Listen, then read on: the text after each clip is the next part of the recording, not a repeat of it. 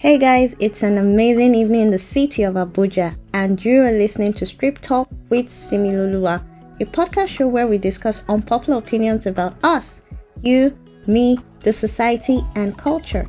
My name is Similulua, and it gives me such great pleasure to anchor the show tonight. So, if you're in Nigeria, it's no news that there was a security scare in the federal capital sometime last week, and it was a quite panicky kind of week. But thank God, security operatives were on top of it, and thankfully, we did not have to experience anything worse than that.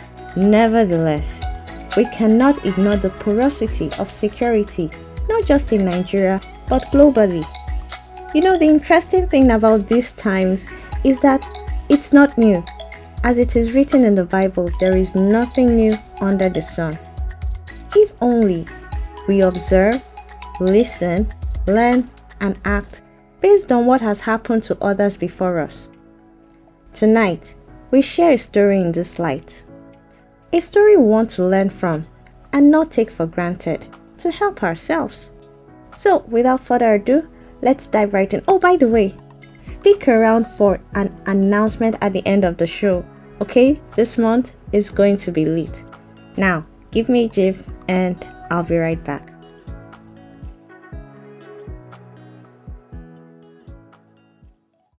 On September 11, 2001, the United States was hit by one of the most deadly terrorist attacks recorded in history. About 2,996 people died in that attack. A militia group claimed responsibility for it, headed by Osama bin Laden. Many of us did not know about the Taliban or Al-Qaeda then until that period. The United States couldn't let this go easily. The cut was deep, and the pain was very severe. So they invaded Afghanistan in search of one man, Osama bin Laden. And it took a lot of sacrifice, but they got him. However, you may ask, so after they got Osama bin Laden, why didn't they leave Afghanistan? Amongst other puzzling questions. Regardless of the questions we have, there are lessons already waiting to be learned, which we're going to be discussing this evening. Without further ado, let's just dive into them.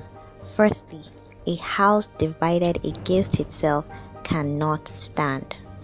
Afghanistan has always been a war-torn country. Britannica records that Afghanistan's internal conflict started in 1978. And so, coupled with the US invasion sometime in 2001, it becomes easy for the country to suffer such breakdown which we see today. And one lesson that we must learn is this: if we don't take care of our own country, we will eventually pay for it.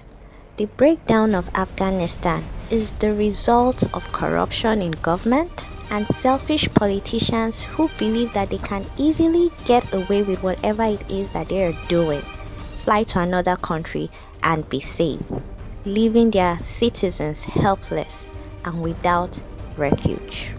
There is no country without its internal conflict, but each country needs to tackle its own conflict and nip it in the bud before it escalates into something like a war. Secondly, countries can only depend on external aid for so long. Well, except of course they're willing to be colonized. Now, it's been 20 years since the United States invaded Afghanistan, but the country has not been able to get back up on its feet, despite the trainings and the military support and every other thing the United States came with. Perhaps they depended on it for so long and weren't willing to establish themselves. Again, this should put us in a check about the level of external influence we allow as independent states.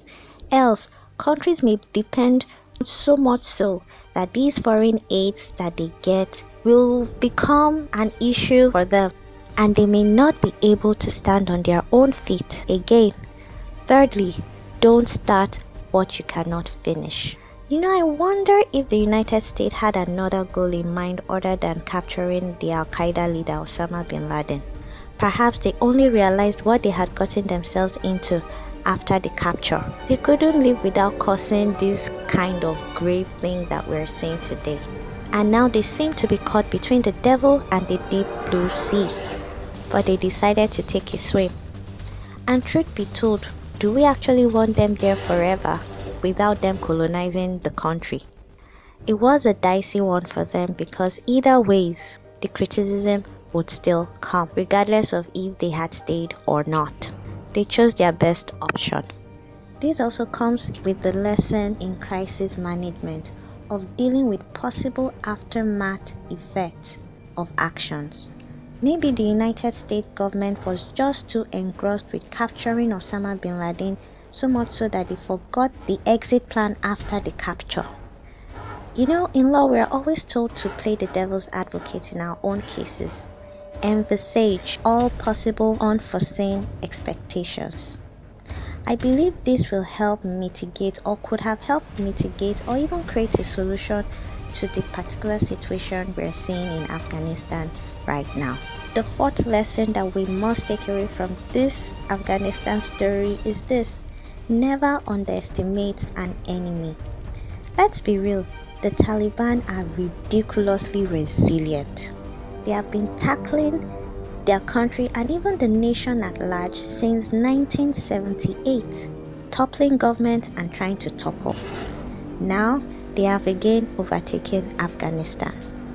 You know, it takes a lot of strength and determination to match the doggedness of the enemy.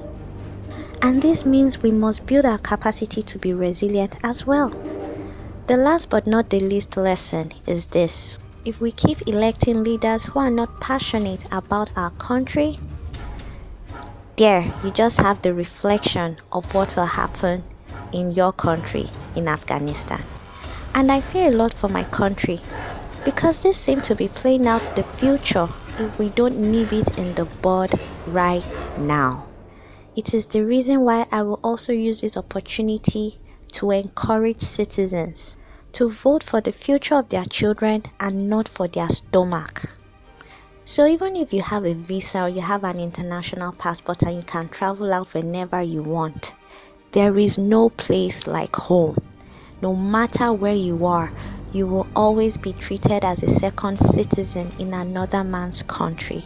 It is the reason why we must build our own nation, and the story of Afghanistan has given us a perfect example of the lessons we need to take from here as individuals and as a country.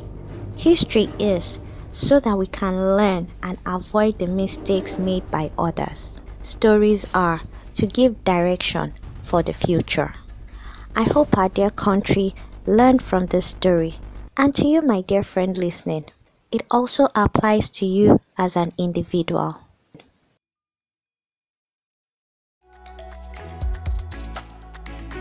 Hey there, thank you so much for stopping by. Please share this episode with your family, friends, and foes.